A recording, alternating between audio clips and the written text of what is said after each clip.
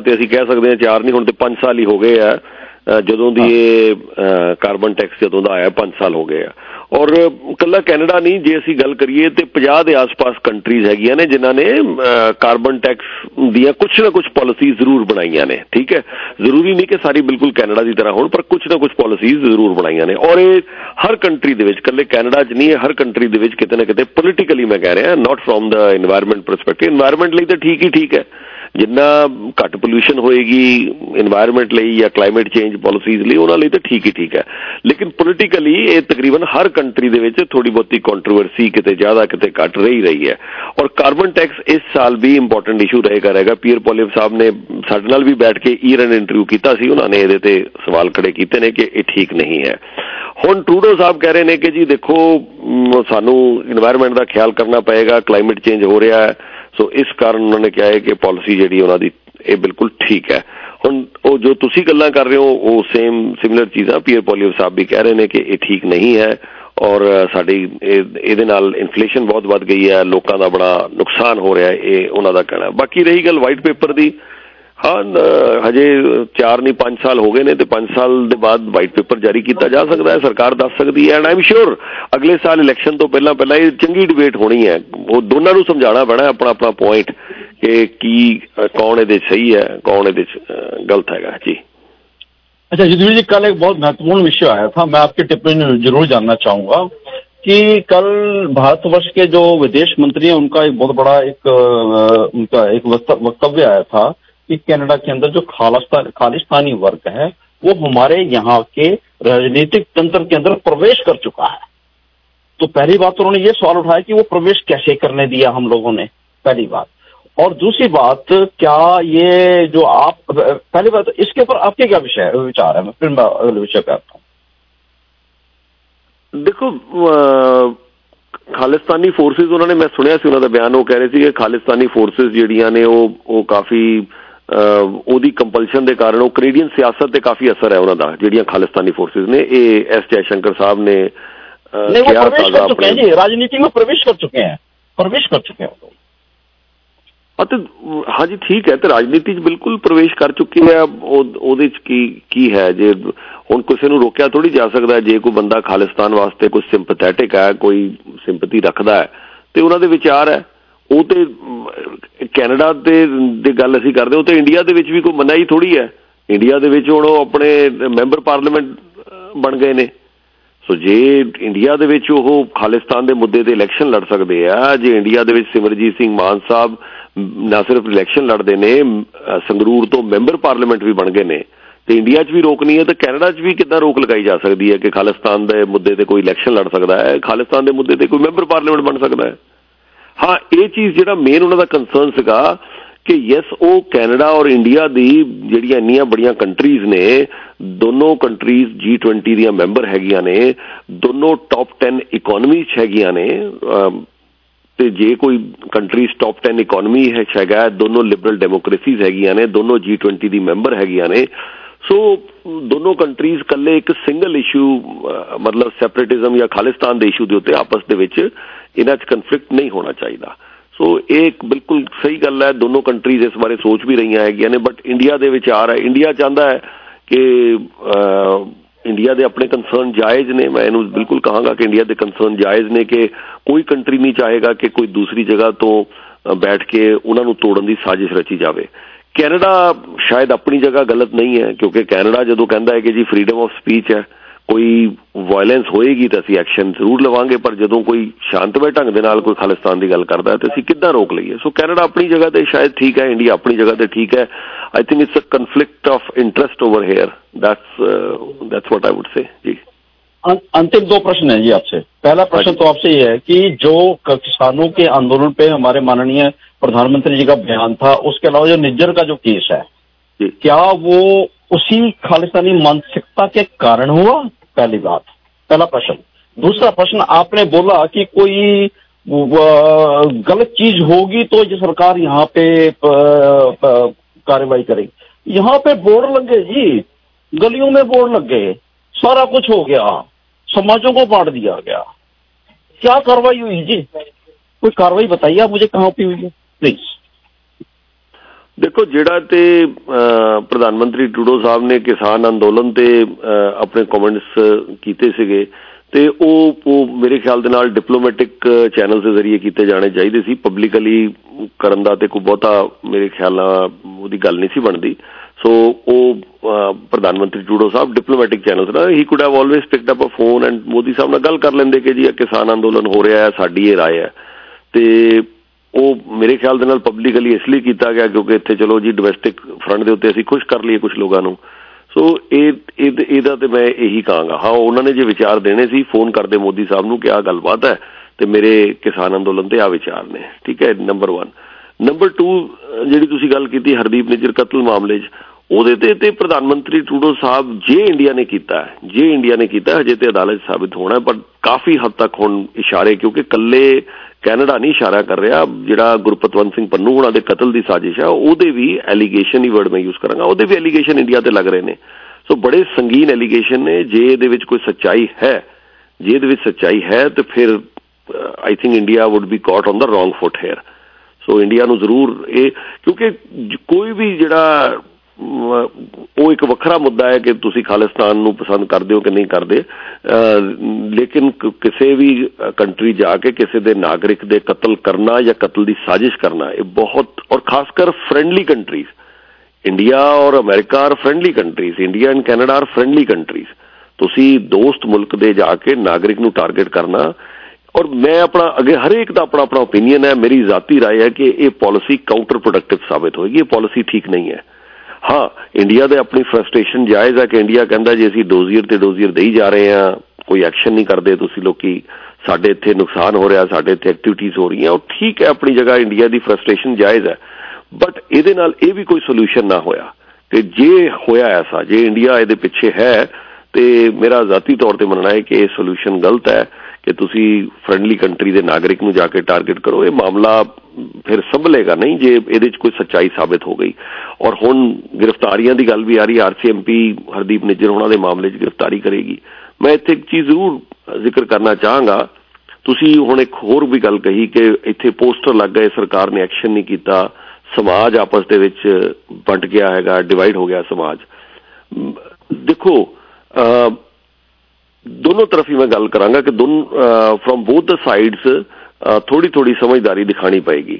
ਜਿਹੜੇ ਲੋਕ ਕੋਈ ਖਾਲਿਸਤਾਨ ਦੀ ਗੱਲ ਕਰਦੇ ਨੇ ਉਹਨਾਂ ਨੂੰ ਵੀ ਇਸ ਗੱਲ ਦੀ ਖਿਆਲ ਰੱਖਣਾ ਪਏਗਾ ਕਿ ਉਹ ਆਪਣੀ ਖਾਲਿਸਤਾਨ ਦੀ ਮੰਗ ਸ਼ਾਂਤਮਈ ਢੰਗ ਨਾਲ ਕਰਨ, ਉਹਦੇ 'ਚ ਕੋਈ ਉਹਨਾਂ ਨੂੰ ਨਾ ਰੋਕ ਸਕਦਾ ਹੈ, ਨਾ ਰੋਕਣਾ ਚਾਹੀਦਾ ਹੈ। ਉਹਦੇ 'ਚ ਪ੍ਰਧਾਨ ਮੰਤਰੀ ਨੂੰ ਮੇਰਾ ਜ਼ਾਤੀ ਤੌਰ ਤੇ ਮੰਨਣਾ ਹੈ ਕਿ ਉਹਦੇ 'ਚ ਪ੍ਰਾਈਮ ਮਿਨਿਸਟਰ ਟਰੂਡੋ ਸਾਹਿਬ ਨੂੰ ਵੀ ਦਖਲਅੰਦਾਜ਼ੀ ਨਹੀਂ ਕਰਨੀ ਚਾਹੀਦੀ, ਕਿਸੇ ਨੂੰ ਵੀ। ਕੱਲ ਨੂੰ ਪੀਅਰ ਪੋਲੀਅਰ ਸਾਹਿਬ ਆਉਂਦੇ ਹੈ, ਜੇ ਉਹ ਕਰਨਗੇ ਦਖਲਅੰਦਾਜ਼ੀ, ਹਾਲਾਂਕਿ ਮੈਂ ਖਾਲਿਸਤਾਨ ਦੇ ਹੱਕ ਦੇ ਵਿੱਚ ਨਹੀਂ ਹਾਂ, ਮੈਂ ਸਵਾਲ ਹਮੇਸ਼ਾ ਖੜੇ ਕੀਤੇ ਆ ਖਾਲਿਸਤਾਨ ਦੇ, ਨਾ ਮੈਂ ਉਹਦੇ ਖਿਲਾਫ ਆ ਨਾ ਹੱਕ 'ਚ, ਲੇਕਿਨ ਮੈਂ ਸਵਾਲ ਹਮੇਸ਼ਾ ਖੜੇ ਕੀਤੇ ਆ ਖਾਲਿਸਤਾਨ ਤੇ। ਲੇਕਿਨ ਜੇ ਕੱਲ ਨੂੰ ਕੋਈ ਪ੍ਰਾਈਮ ਮਿਨਿਸਟਰ ਰੋਕੇਗਾ ਕਿ ਬਈ ਤੁਸੀਂ ਖਾਲਿਸਤਾਨ ਦੀ ਮੰਗ ਇੱਥੇ ਨਹੀਂ ਕਰਨੀ ਜਾਂ ਸ਼ਾਂਤਮਈ ਢੰਗ ਦੇ ਨਾਲ ਵੀ ਨਹੀਂ ਕਰਨੀ, ਤੇ ਅਸੀਂ ਵੀ ਇਸ ਤੇ ਆਵਾਜ਼ ਉਠਾਵਾਂਗੇ। ਅਸੀਂ ਵੀ ਕਹਾਂਗੇ ਕਿ ਨਹੀਂ, ਕਿ ਕਿਸੇ ਵੀ ਪ੍ਰਧਾਨ ਮੰਤਰੀ ਨੂੰ ਇਸ ਗੱਲ ਦਾ ਹੱਕ ਨਹੀਂ ਦਿੱਤਾ ਜਾ ਸਕਦਾ। ਹਾਂ, ਲੇਕਿਨ ਜਿਹੜੇ ਆਹ ਪੋਸਟਰ ਸੀਗੇ ਜਿਹਦੇ ਵਿੱਚ ਕਿ ਹਿੰਦੂ ਮੌਬ ਵਰਡ ਯੂਜ਼ ਹੋਇਆ, ਉਹ ਵਾਕਈ ਹੀ ਆਫੈਂਸਿਵ ਸੀਗੇ।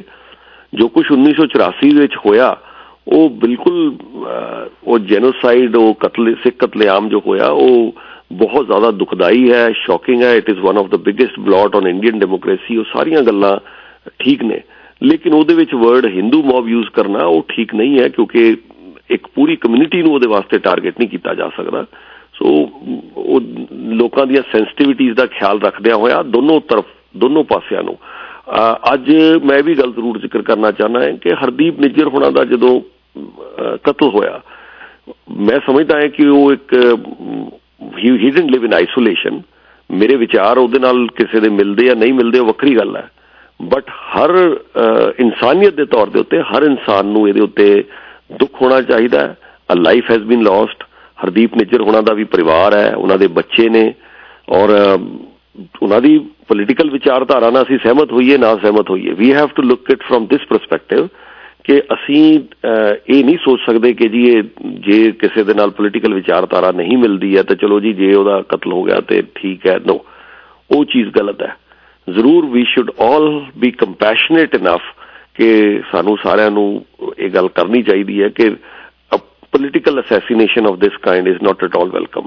ਹਾਲਾਂਕਿ ਮੈਂ ਇੱਥੇ ਵੀ ਜ਼ਰੂਰ ਜ਼ਿਕਰ ਕਰਦਾ ਕਿ ਅੱਜ ਅਸੀਂ ਉਸ ਦਿਨ ਦੀ ਗੱਲ ਕਰ ਰਹੇ ਹਾਂ ਕਿ ਜਦੋਂ general Qasem Soleimani revolutionary guard ਦੇ ਹੈਡ ਔਰ ਈਰਾਨ ਦੇ ਬਹੁਤ ਇਨਫਲੂਐਂਸ਼ੀਅਲ ਲੀਡਰ, ਔਰ ਜੇ ਅਮਰੀਕਾ ਨੂੰ ਉਹ ਨਹੀਂ ਪਸੰਦ ਸੀਗੇ ਤੇ ਬੜੀ ਦੇਰ ਦੀ ਦੇਖੋ, ਔਰ ਇਹ ਕੰਟਰੀਜ਼ ਕਰਦੀਆਂ ਨੇ, ਬਹੁਤ ਬਾਅਦ ਇਹ ਵੀ ਤਰਕ ਦਿੱਤਾ ਜਾਂਦਾ ਹੈ ਕਿ ਦੇਖੋ ਜੀ ਬਾਕੀ ਕੰਟਰੀਜ਼ ਵੀ ਕਰਦੀਆਂ। ਔਰ ਅੱਜ ਤੁਹਾਨੂੰ ਪਤਾ ਹੈ ਕਿ ਉਹਨਾਂ ਦੀ ਡੈਥ ਐਨਵਰਸਰੀ ਤੇ ਉੱਥੇ ਪ੍ਰੋਗਰਾਮ ਸੀਗੇ ਈਰਾਨ ਦੇ ਵਿੱਚ, ਤੇ ਅੱਜ ਉੱਥੇ ਹੋਰ ਬੜੇ ਵੱਡੇ ਧਮਾਕੇ ਹੋਏ ਜਿਹਦੇ ਵਿੱਚ ਕਿ 100 ਤੋਂ ਜ਼ਿਆਦਾ ਲੋਕਾਂ ਦੀ ਡੈਥ ਹੋ ਗਈ। ਔਰ ਅਮਰੀਕਾ ਆਪਣੀ ਮਰਜ਼ੀ ਦੇ ਮੁਤਾਬਿਕ ਜੇ ਕਿਸੇ ਨੂੰ ਮਾਰਨਾ ਹੁੰਦਾ, ਜਿਹੜਾ ਉਹਨਾਂ ਨੂੰ ਨਹੀਂ ਪਸੰਦ ਬੰਦਾ, ਜਿੱਥੇ ਮਰਜ਼ੀ ਜਿਹਦਾ ਮਰਜ਼ੀ ਕਤਲ ਕਰ ਦਿੰਦਾ। ਅਮਰੀਕਾ ਕਰਦਾ, ਇਜ਼ਰਾਈਲ ਕਰਦਾ, ਰਸ਼ੀਆ ਕਰਦਾ, ਬਹੁਤ ਸਾਰੀਆਂ ਕੰਟਰੀਜ਼ ਇਹ ਕਰਦੀਆਂ ਨੇ। ਤੇ but that doesn't give India also ਦਾ ਰਾਈਟ। ਇੰਡੀਆ ਸਾਡੇ ਉੱਥੇ ਸੰਤਾਂ ਦੀ, ਗੁਰੂ ਪੀਰਾਂ ਦੀ ਸਾਡੇ ਉਹ ਧਰਤੀ ਹੈ। India is the land of Mahatma Gandhi. ਦੁਨੀਆ ਨੂੰ ਨੌਨ ਵਾਇਲੈਂਸ ਦਾ ਪਾਠ ਪੜ੍ਹਾ ਕੇ ਇੰਡੀਆ ਔਰ ਕਦੇ ਵੀ ਨਹੀਂ ਜਸਟੀਫਿਕੇਸ਼ਨ ਦੇਣੀ ਚਾਹੀਦੀ ਕਿ ਜੀ ਬਾਕੀ ਕੰਟਰੀਜ਼ ਇੱਦਾਂ ਕਰਦੀਆਂ ਤਾਂ ਅਸੀਂ ਵੀ ਕਰੀ ਜਾ ਰਹੇ ਹਾਂ। ਨਹੀਂ, ਇੰਡੀਆ ਦੀ ਆਪਣੀ ਇੱਕ ਤਰੀਕਾ ਹੈ ਕੰਮ ਕਰਨ ਦਾ, ਆਪਣਾ ਹੀ ਇੱਕ ਪਾਵਰ ਹੈ। ਔਰ India doesn't want to be in the same group as other countries. ਔਰ ਕਿਆ ਇੰਡੀਆ ਨੂੰ ਲੋਕ ਇਸ ਲਈ ਵੀ ਪਸੰਦ ਕਰਦੇ ਆ, ਮੈਂ ਬਹੁਤ ਸਾਰੇ ਜਿਹੜੇ ਇੱਥੇ ਲੋਕ ਨੇ ਉਹਨਾਂ ਨਾਲ ਗੱਲ ਕਰਦਾ ਆ, ਡਿਫਰੈਂਟ ਕਮਿਊਨਿਟੀਜ਼ ਤੋਂ, ਕੋਈ ਆਇਰਿਸ਼, ਕੋਈ ਇਟਾਲੀਅਨ, ਕੋਈ ਗ੍ਰੀਕ। ਇੰਡੀਆ ਨੂੰ ਇਸ ਲਈ ਵੀ ਪਸੰਦ, India is not bracketed as same as China. China ਦੇ ਨਾਲ ਕੰਮ ਕਰਨਾ ਇੱਕ ਮਜਬੂਰੀ ਹੈ ਲੋਕਾਂ ਦੀ। ਚਾਈਨਾ ਦੇ ਨਾਲ ਕੰਮ ਕਰਨਾ ਇੱਕ ਮਜਬੂਰੀ ਹੈ।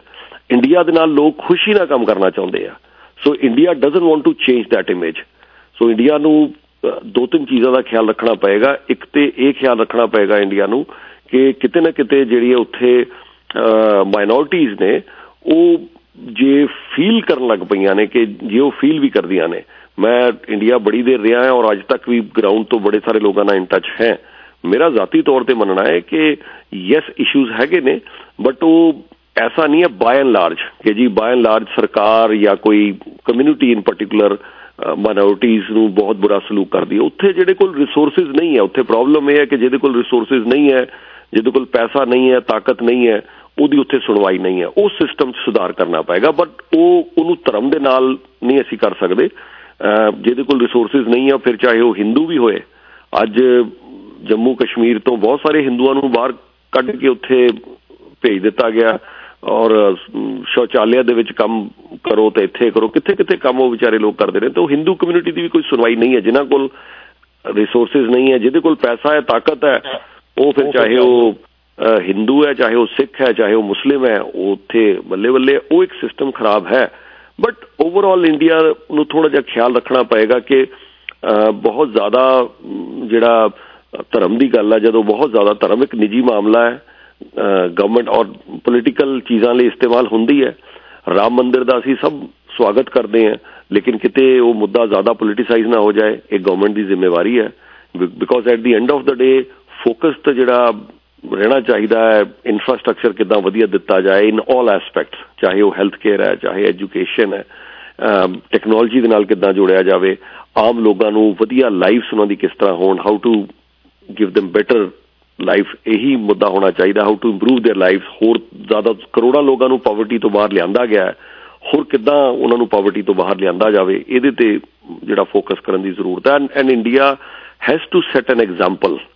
ਜੇ ਅਸੀਂ ਗੱਲ ਕਰਦੇ ਹਾਂ, ਸਾਡਾ 5000 ਸਾਲ ਦਾ ਇਤਿਹਾਸ ਹੈ, ਸਾਡਾ ਕਲਚਰ ਹੈ, ਸਾਡੀ ਹਿਸਟਰੀ ਹੈ, ਤੇ ਸਾਨੂੰ 1,68,000 ਸਾਲੋं का इतिहास है।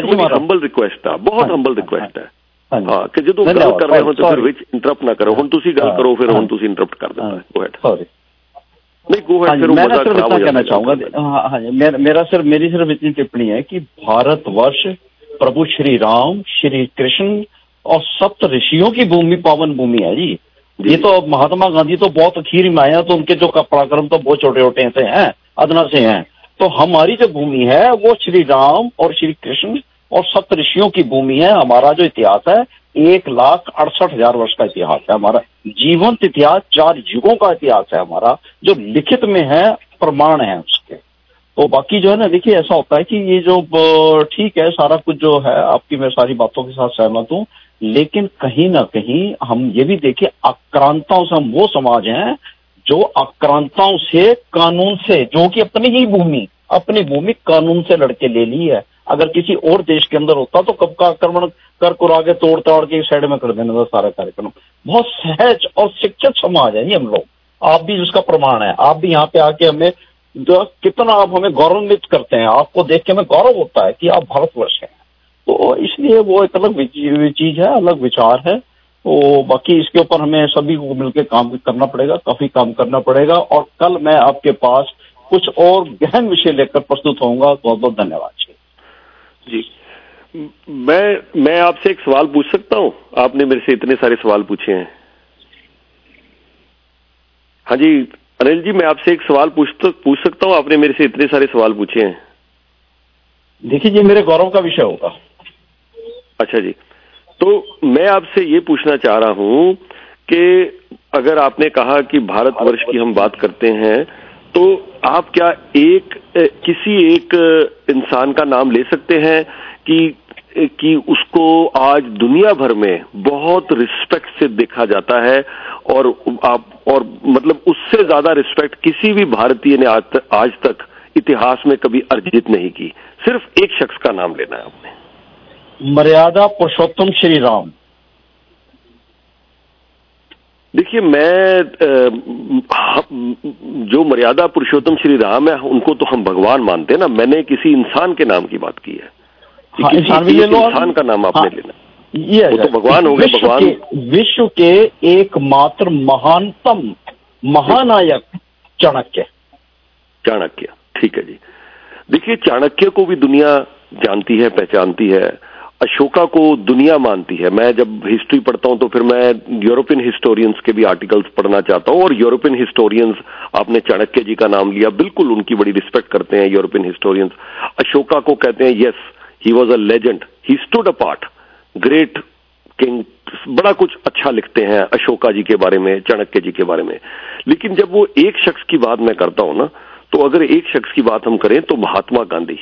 वो मैं इसलिए कहता हूं कि आज दुनिया भर में अगर किसी का नाम है, ठीक है कि नहीं, आज भी मैं आपको जानकर बड़ी हैरानी होगी कि इंडिया में, पहले इंडिया से शुरू कर देता हूं मैं, आपको जानकर बड़ी हैरानी होगी कि जब इंडिया में भी सर्वे किया गया कि आप अपना सबसे बड़ा हीरो किसको मानते हो, तो सबसे बड़ा हीरो इंडिया के यूथ में, यंगस्टर्स को पूछा गया, तो उसमें नंबर 1 नाम महात्मा गांधी जी का है। आज के यूथ की मैं बात कर रहा हूं। मैं आपकी और अपनी बात, हम तो दोनों, मैं तो 50 से ऊपर हूं, आई एम 50 राइट नाउ, मैं तो 50 साल हो गई मेरी उम्र, एंड आई एम श्योर आप भी 50 साल से ज्यादा ही हैं। लेकिन आज के यूथ का भी हीरो, 2 स्टेट्स में भगत सिंह जी का नाम आया, एक पंजाब में, एक केरला में। 2 स्टेट्स में भगत सिंह जी नंबर 1 पे रहे हैं। Overall pan India Mahatma Gandhi ji number 1 पे रहे हैं।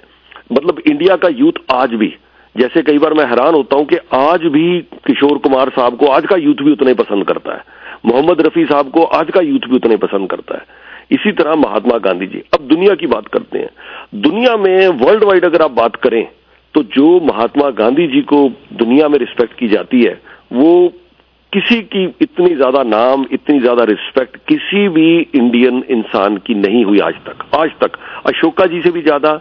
आपने चाणक्य जी का नाम लिया, अशोका जी, चाणक्य जी, सब पीछे रह गए जो इन्होंने अपना नाम बनाया एक बात के कारण, सिर्फ एक बात के कारण। वो क्या है? Non violence. उनकी और बड़ी सारी चीजें लोगों ने पढ़ी, बड़ा कुछ का प्रचार किया, और वेस्टर्न मीडिया ने प्रचार किया, बहुत सारे लोगों ने किया। मैं अगर नाम लेने शुरू कर दूंगा तो फिर हमारा तो रेडियो में समय खत्म हो जाएगा, लेकिन वेस्टर्न मीडिया ने इतना कुछ किया। लेकिन वजह क्या थी? Non violence. इंडिया को वही दिखाना है कि शांतमय ढंग से हम कैसे तरक्की कर सकते हैं, ग्रो कर सकते हैं, और आपसी प्यार के साथ हम कैसे आगे बढ़ सकते हैं। This is an example that India has to set. जी, बात आपके साथ जारी रहेगी, आप होल्ड कर लें। सुखविंदर जी, अर्शवीर जी, सुलेमान साहब होल्ड कर लें।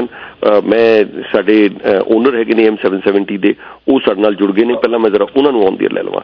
जी Arifa ji, a very warm welcome, आपका बहुत बहुत स्वागत है। प्लीज आप अपने विचार रखें प्लीज। जी बहुत शुक्रिया आपका। मैं तो आपसे परमिशन लेके आपको कॉल किया है, क्योंकि ऑफ कोर्स कोई यहाँ दुनिया में, मैं ये लफाजी नहीं कह रही एंड आई मीन इट, कोई ओनरशिप नहीं है, कोई ओनरशिप किसी की कोई नहीं है।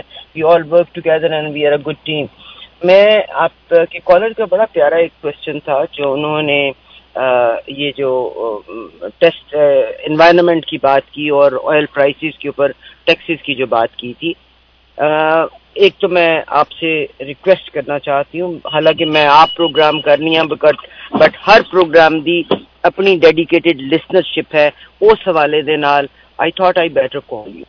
नंबर एक ये कि जितने आपके ये बड़े मुल्क हैं, आप गैस के ऊपर तो टैक्सेस लगा के आम आदमी की जिंदगी को मुश्किल बना देंगे। There are people who can not earn. कल आपकी सीईओ की स्टेटमेंट आई है, आप देखिएगा 700+ पर आवर की सैलरी है और कितना इनकम डिस्पैरिटी है।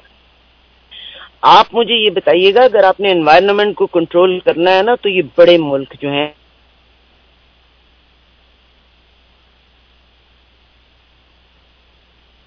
जी आरिफा जी, आपकी आवाज बीच में कट रही है। Hello,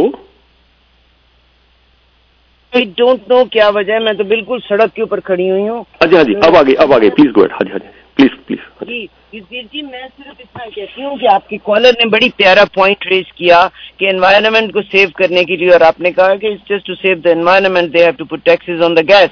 but my question is, these countries, ruling countries in the world, they should stop the wars. ये जो दुनिया भर में जंगें लगी हुई हैं, अफगानिस्तान में हुई, इराक में हुई, अब इसराइल में हो रही है, कल को आप देखिएगा यमन में होगी, परसों आप देखिएगा सऊदी अरेबिया को इस पे, and these are all proxy wars for the sake of power. तो अगर आपने एनवायरनमेंट को कंट्रोल करना है, और you are a very strong man, आप बात भी करते हैं, tell them stop the wars, these are the wars. आप ब्रैम्पटन के बीच में फायरवर्क्स हुआ था, उस पर कितनी पाबंदियां लगी, किस लिए लगी? क्योंकि एनवायरनमेंट एकदम से स्मोकी हो गया था आगे लगने से। और जब ये जो वॉर्स हैं, ये वॉर्स सबसे ज्यादा हमारी एनवायरनमेंट को डैमेज कर रही हैं। दुनिया का टेम्परेचर बढ़ता जा रहा है, ग्लोबल वार्मिंग में हम जा रहे हैं, and these are the wars which are responsible for these, and उन जंगों के लिए रिस्पॉन्सिबल हैं ये जो आपके बड़े बड़े जितने ममालिक हैं, those who want to rule the world, and for the sake of their power they are just taking us towards hell. एक बात तो मैंने आपसे ये करनी थी। फिर आपके कॉलर ने अगली बात की रिस्पेक्ट के हवाले से, आपने बड़ा प्यारी बात कही कि आप मुझे बताइए कोई एक शख्स जिसको रिस्पेक्ट दी जाती हो। मुझे लगता है कि हम इतने हाथ छुट हो गए हैं, जुबान छुट हो गए हैं कि unfortunately there was a time कि माँ बाप की बड़ी इज्जत हुआ करती होती थी, और माँ बाप के साथ मैं जिस कल्चर में पली बड़ी, जो मेरा यंगहुड था, उसमें वो कहते थे कि टीचर जो है वो आपका पेरेंट्स से ज्यादा दर्जा है टीचर का। आई माई सेल्फ टॉट, और मेरा ख्याल है मैंने बच्चों से, बच्चों के माँ बाप से बच्चों को अपने पेरेंट्स से ज्यादा रिस्पेक्ट करते हुए देखा, अपने टीचर्स की। आज की very sad news, and it is heart breaking news, one of the finest university in the world, the finest university in the world, and that is Harvard University, उसकी प्रेसिडेंट ने जो रिजाइन किया है, किस बात पे? उसने यही कहा था ना कि ग्लोबल वार्मिंग नहीं होनी चाहिए, वॉर्स नहीं होनी चाहिए, मगर हम we are so divided. I only learn divide and rule जब ब्रिटिशर्स ने रूल किया था। आज we are so divided and ruled by these evil forces कि we made one of the finest universities president to resign, and मेरी request है कि please इन चीजों को एड्रेस आपका करना बहुत जरूरी है, and I thank you very much for your time. God bless you. अगर मैंने कुछ गलत कहा हो तो मुझे माफ कीजिएगा। Of course I love the nature, I feel sad about the birds जो माइग्रेट इन, इसलिए because they are confused, they don't know either they have to fly south or not. I feel sad about those who cannot afford. मुझे उनका अफसोस होता है। बड़ा बंदा तो अपनी एसी चला लेगा, बड़ा बंदा तो अपनी सीट के अंदर बैठ जाएगा। आप जिस आदमी की सैलरी जो है आपसे 298 times lesser है, if you ever think about that, and these are the politicians, and this is income disparity, and this global warming is caused by the most ruling leaders. They will not be leader अगर वो इनकी इस चीज को follow नहीं करते। Anyways, thank you very much for your time. If I said anything wrong, do apologize. जी, आपकी आवाज फिर कट रही थी। हेलो, हाँ जी। हेलो जी, बस मैंने तो सर आपका टाइम देने का बहुत शुक्रिया, मैंने तो बस इतना ही कहना था आपको। हाँ जी आरिफा जी, मैं अगर आपकी इजाजत हो तो मैं दोनों पॉइंट्स पर आपने जैसे कहा कि इस पे जरूर आपको बात करनी चाहिए। सर मैं तो आपको सुन रही हूँ and I know you are a strong man. जी आपकी आवाज कट रही है कहीं, मेरे ख्याल से आप किसी ऐसे एरिया में। हेलो, हाँ जी आरिफा जी आपकी आवाज कट रही है, मेरे ख्याल से आप किसी ऐसे एरिया में है। कार्बन हाँ जी वी विल स्टार्ट 2 पॉइंट्स पर ज्यादा समय नहीं लेंदा होया। कार्बन टैक्स की जी गल है, मैं सिर्फ पक्ष रख रहा है, मैं बिल्कुल ऐसा नहीं कह रहा कि क्या कार्बन टैक्स सही है या गलत है। मैं दोनों परस्पैक्टिव दे रहे हैं। पीर पॉलिव साहब ਦੇ ਨਾਲ भी हुणे इंटरव्यू किया सी, वो भी देता सी, उन्हों का भी देता सी। जिस तक सवाल जो आपने पूछा कार्बन टैक्स के ऊपर, यस इससे आम लोगों पे बहुत ज्यादा जो है लोड है वो पड़ता है, भार पड़ता है, इससे इन्फ्लेशन जो है वो भी आगे जा रही है। लेकिन मेन उसका मुद्दा इसलिए है, मैं आपको बता रहा हूं, उनका कारण बता रहा हूं, मैं जस्टिफाई नहीं कर रहा कि सही है गलत है, फैसला आरिफा जी आप कर लें, अनिल जी कर लें या बाकी कोई भी कर सकते हैं। मेन जो उनका मुद्दा है, क्योंकि साइंस ये बताती है कि if at all, not if at all actually हम करते ही हैं, when we are burning fossil fuels, so सबसे बड़ा जो कंट्रीब्यूटर है ग्रीन हाउस गैस इमिशंस में वो फॉसिल फ्यूल्स हैं। सो फॉसिल फ्यूल कुछ भी हो सकते हैं, चाहे हम कोयला का इस्तेमाल करते हैं, नेचुरल गैस का इस्तेमाल करते हैं जिसको हम गैसोलीन बोल देते हैं, या हम ऑयल का इस्तेमाल करते हैं। तो जब कोयला, तेल या गैसोलीन, ये जो फॉसिल फ्यूल्स हैं, जब इसका इस्तेमाल होता है तो जो ग्रीन हाउस गैस इमिशंस इससे आती हैं, तो क्लाइमेट चेंज में आइडेंटिफाई किया गया है कि 75% इनकी वजह से है। 75% जो ग्रीन हाउस गैस इमिशंस है सिर्फ ये कंट्रीब्यूटर हैं, ठीक है, चाहे कोयला है, तेल है, नेचुरल गैस है, गैसोलीन है। अब 75% अगर इनकी वजह से है तो टारगेट इनको ही किया जाएगा, तभी 50 कंट्रीज ने इसके बारे में कोई ना कोई कार्बन टैक्स किसी न किसी तरह का लगा दिया है, ठीक है।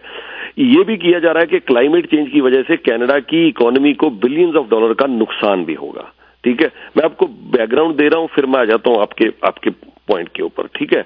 अच्छा, बाय द वे अब हम सबको पता ही है कार्बन टैक्स जो है वो आपकी, अगर जो हम ये इलेक्ट्रिक बिजली प्रोड्यूस करते हैं, हाइड्रो इलेक्ट्रिसिटी कर रहे हैं या दूसरे एनर्जी सोर्सेज हैं जो कार्बन पोल्यूशन नहीं करते, उनके ऊपर किसी तरह का कार्बन टैक्स नहीं लगता है।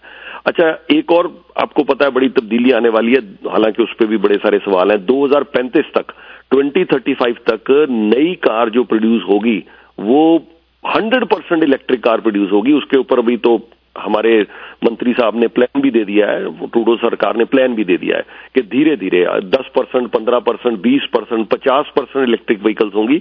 2035 तक ये कहते हैं जी 100% कोई भी गाड़ी फिर जो नई प्रोड्यूस होगी वो ऑयल इंजन नहीं होगी। हमारे मैकेनिकल इंजीनियरिंग में ऑयल इंजन एक बड़ा इंपॉर्टेंट सब्जेक्ट होता है और बड़े सारे उसके ऊपर, खैर वो फिर किसी दिन बात करेंगे, बट ऑयल इंजन होगा ही नहीं जी, सारी इलेक्ट्रिक कार्स होंगी, ये इन्होंने हुक्म जारी कर दिया है जी 2035। वो एक अलग, उस पर भी डिबेट कह लूं, कंट्रोवर्सी तो नहीं है, उस पर एक अलग डिबेट छिड़ी हुई है।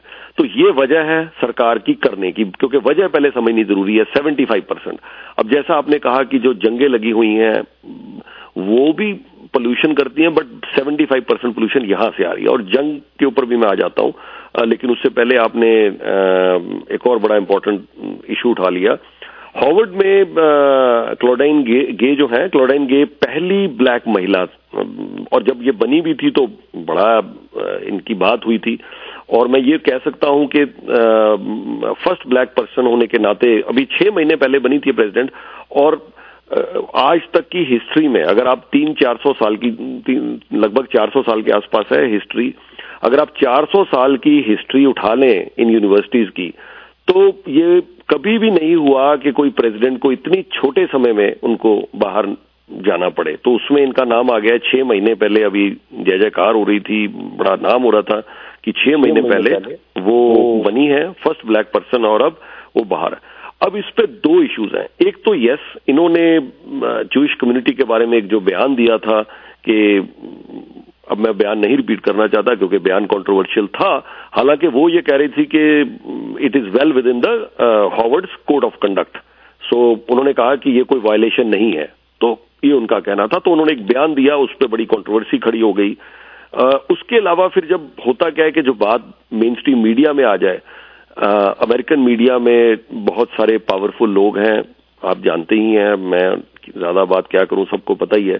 तो उन्होंने फिर इनका फिर हिस्ट्री निकालनी शुरू कर दी। अब जब हिस्ट्री निकलती है तो दुनिया में कोई ऐसा शख्स नहीं है कि जिसके बारे में वो अभी इंडिया में भी चल रहा है ना कि जी केजरीवाल साहब जो कहते थे कट्टर ईमानदार हैं, तो उनकी भी जब उन्होंने पकड़ा तो मामले तो मैं सीधी बात, आज आपको भी पता है, आज किसी को भी जेल भेजना हो, किसी को भी, तो वो कुछ ना कुछ निकाल के जैसे मर्जी जेल भेजा जा सकता है। तो इनके बारे में भी अब अमेरिका के मीडिया आउटलेट्स ने उन्होंने प्लेगरिज्म के इनके एकेडमिक रिकॉर्ड के इंस्टेंसेस निकाल दिए कि जी ये देखो जी, ये तो प्लेगरिज्म इन्होंने की हुई है, इनका एकेडमिक रिकॉर्ड दागदार है। तो उस पे फिर इन्वेस्टिगेशन बिठाई गई कि देखो जी इनका जो रिकॉर्ड है। तो वो फिर 11 मेंबर की जो गवर्निंग बॉडी थी उन्होंने फिर स्टेटमेंट भी अपनी जारी की। तो उन्होंने कहा कि वाकई भाई ऐसे, उनका कहना था कि ऐसे इंस्टेंसेस निकले हैं कि प्लेगरिज्म की है इन्होंने। मतलब वो तो आपको पता है, जो हमारे जो लिसनर्स नहीं जानते तो उनको मैं बता देता हूं कि पता ही है वैसे सबको व्हाट इज प्लेगरिज्म। वो ये होता है कि जब आप किसी का भी कोई एकेडमिक काम क्योंकि जब आप अपना एकेडमिक काम, कोई रिसर्च आपने की है, पीएचडीज मिलती हैं लोगों को, तो किसी दूसरे का काम जब आप अपना कह के उसको पेश कर देते हैं तो ये यूनिवर्सिटीज में होता है, पकड़े जाते हैं। इस पे अब बड़े सारे सॉफ्टवेयर निकल आए हैं, बड़ा कुछ है। तो ये जो सारा कुछ हुआ है तो उसके बारे में तो उन्होंने जब निकाला तो उन्होंने कहा जी ये बहुत ज्यादा डिसग्रेसफुल है और इसके कारण अब आपका तो इस्तीफा बनता है। सो प्रेशर उन पे बिल्कुल, क्योंकि उन्होंने बयान दिया था जूइश कम्युनिटी के बारे में, वहां से सारी कंट्रोवर्सी खड़ी हुई। प्रेशर उनके ऊपर इसी मुद्दे पर बना था, लेकिन बाद में फिर और मुद्दा ये एस्केलेट हो गया कि जी इनका एकेडमिक रिकॉर्ड दागदार है। तो ये उन्होंने भी फिर ऑफिशियली उन्होंने फिर रिजाइन कर दिया। तो ये है जी सारा मामला। मैं यहां पर ये जरूर कहना चाहता हूं कि जो कुछ वहां पर हुआ, मैं पहले भी बड़ी बार इसमें जिक्र कर चुका हूं कि सीज फायर होनी चाहिए। आपने हमास से जो करना है, मुझे उस बात में भी कहने में कोई हेसिटेशन नहीं है कि Hamas is a terrorist organisation. मैं वहीं से शुरुआत करता हूं और वहीं खड़ा रहूंगा हमेशा कि जो हमास ने किया है बहुत गलत किया। It is a terrorist entity और उसको सख्त शब्दों में कंडेम करना चाहिए। बट जो एक्शन किया इजराइल ने, इट इज वेरी डिस्प्रोपोर्शनेट। हमारे प्रधानमंत्री साहब ने तो बहुत बाद में इसको कहा कि जी सीज फायर करो। हम पहले से कहते चले आ रहे हैं कि इसको सीज फायर करो, बंद करो ये। क्योंकि आज जो वहां गजा में जो लोग हैं, पैलेस्टाइन में लोग हैं, हमारी आपकी तरह वो सिर्फ यही चाहते हैं कि भैया हमारे बच्चों को खाना मिले, बेटर एजुकेशन मिले, that's all. They don't care about Hamas या ये है, उनको पता भी नहीं होगा। और वहां पे आपने इतनी बमबारी कर दी, धड़ाधड़ उनकी जिंदगियां ही तबाह करके रख दी, विच इज एब्सोल्युटली रॉन्ग। और अफसोस की बात यह है कि वेस्टर्न कंट्रीज सब, ये हम बात करते हैं ह्यूमन राइट्स की, अब ये जो गजा में जो इतने बंदे मार दिए, रोज गिनती, मैं तो रोज नंबर देता हूं, every day I speak the numbers. 18,000 हो गए, उससे पहले 15,000 थे, 14,000, अब तो 20,000 का आंकड़ा क्रॉस कर गया। तो रोज वो गजा की हेल्थ मिनिस्ट्री नंबर दे रही है। और कल की मैंने हेडलाइंस में बताया था, कल की हेडलाइंस में, कि अभी गजा की हेल्थ मिनिस्ट्री कहती है ये तो वो बंदे हैं जो कंफर्म डेड है, अभी जो मलबा निकलेगा तो उससे और लाशें निकलेंगी। ये कल मैंने हेडलाइंस में बताया था ये बात। तो जब इतना कुछ रोज हो रहा है, बच्चे, बूढ़े, औरतें, मतलब उन्होंने बख्शा ही किसी को नहीं है। हॉस्पिटल की बुरी हालत है, मैं रोज यहाँ वीडियोस दिखा रहे हैं, चैनल वाई पर भी दिखा रहे हैं, रोज ये सब कुछ हो रहा है। इस हफ्ते हमारे पास एक प्रोफेसर है वहां से, वो बताएंगे कि गजा में ही इज अ प्रोफेसर, और वो बताएंगे कि कितना नुकसान हुआ है वहां के लोगों का। इस पे हमने चैनल वाई पर कम से कम 3 जो वहां के फिलिस्तीनी हैं उनके हमने इंटरव्यूज किए हैं चैनल वाई पर। अगर किसी ने देखने वो देख सकते हैं जाके। हमने to keep things in a balance perspective, हमने इजराइल साइड से भी 1-2 बंदों का उनका भी इंटरव्यू किया है। तो गजा साइड से भी जो फिलिस्तीनी है उनका इंटरव्यू किया है। एक गजा के वहां के एक प्रोफेसर हैं डॉक्टर साहब, उन्होंने इस्लाम पे भी बड़ा काम किया हुआ है। उस पर मैं इसमें धर्म लाना नहीं चाहता, तो इसलिए मैंने कहा इस्लाम पे जो काम है या धर्म पे जो काम है वो बाद में सुन लेंगे। आपका गजा पे जो एक आर्टिकल है वो हम मिडवीक में छाप रहे हैं इस बार। तो बिल्कुल हम इसको कवर कर रहे हैं। एज मच एज मैं दोबारा कह दूं कि मैं बिल्कुल भी हमास को कोई वो ऑर्गेनाइजेशन ये वो no, it's a terrorist organisation. But जो इन्होंने वहां पर किया है वो तो, और विद ड्यू रिस्पेक्ट मैं कहना चाहता हूं कि ये सारे ह्यूमन राइट्स की बात करते हैं और कनाडा, सारी यूरोपियन कंट्रीज, अमेरिका ने तो अभी तक नहीं सीज फायर बोला, अभी भी 10 बंदे रह गए हैं। अब तो उनको व्हाइट हाउस को पूछ रहे हैं कि भाई हम 10 कंट्रीज में रह गए हैं, हम रोज बात करते हैं सुबह शाम ह्यूमन राइट्स की, अमेरिका किस मुंह से ह्यूमन राइट्स की बात करेगा? आप सिर्फ उन 10 कंट्रीज में रह गए हैं जिन्होंने सीज फायर नहीं बोला। आप अमेरिका के खिलाफ जाके कनाडा, ऑस्ट्रेलिया, न्यूजीलैंड, इन्होंने भी कह दिया कि भैया वहां सीज फायर करो, ये अभी भी नहीं करके राजी है वहां सीज फायर। एनीवेज, ये इंपॉर्टेंट डिस्कशन है और मुझे इशारा हो रहा है कि कॉलर, स्पॉन्सर सब इंतजार कर रहे हैं। सो इस पे खैर बात जारी रहेगी, दुनिया भर में इस पे चर्चा जो है वो चल रही है, बट वी होप कि ये सारा कुछ सॉल्व हो जाए। कमल भाटिया जी, ਤੁਸੀਂ ਆਉਂਦੇ ਰਹੋ ਜੀ, ਅਸੀਂ ਹੁਣ ਸ਼ੋਅ ਦੇ ਟੌਪ, ਮੇਰੀ ਰਿਕੁਐਸਟ ਹੈ ਕਿ ਕਾਲਰਸ ਨੂੰ ਕਿ ਹੁਣ ਬਾਕੀ ਅਸੀਂ ਬਾਅਦ ਚ ਗੱਲ ਕਰਾਂਗੇ, ਸਾਡੇ ਸਪਾਂਸਰ ਜਿਹੜੇ ਹੁਣ ਅਸੀਂ ਥੋੜੀ ਜਿਹੀ ਗੱਲ ਇਸ ਤਰਫ ਵੀ ਕਰਨੀ ਹੈ, ਰੀਅਲ ਸਟੇਟ ਮੌਰਗੇਜ ਔਰ ਫਾਈਨੈਂਸ਼ੀਅਲ ਪਲੈਨਿੰਗ ਦੀ। Kamal Bhatia ji, you are on the air sir, welcome. Thank you, Jadveer ji. Good morning to you, to your team and all the listeners.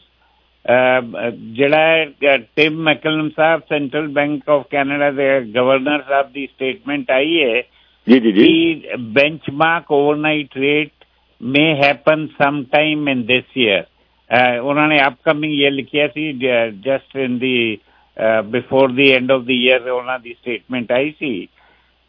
ਉਹਨਾਂ ਨੇ ਇਹ ਵੀ ਕਿਹਾ ਕਿ ਅਸੀਂ ਦੇਖਦੇ ਰਹਾਂਗੇ ਕਿ ਬਈ ਇਨਫਲੇਸ਼ਨ ਕਿੰਨੀ ਜ਼ਿਆਦਾ ਹੋਰ ਸਪੀਡ ਨਾਲ ਅਸੀਂ ਘਟਾ ਰਹੇ ਹਾਂ।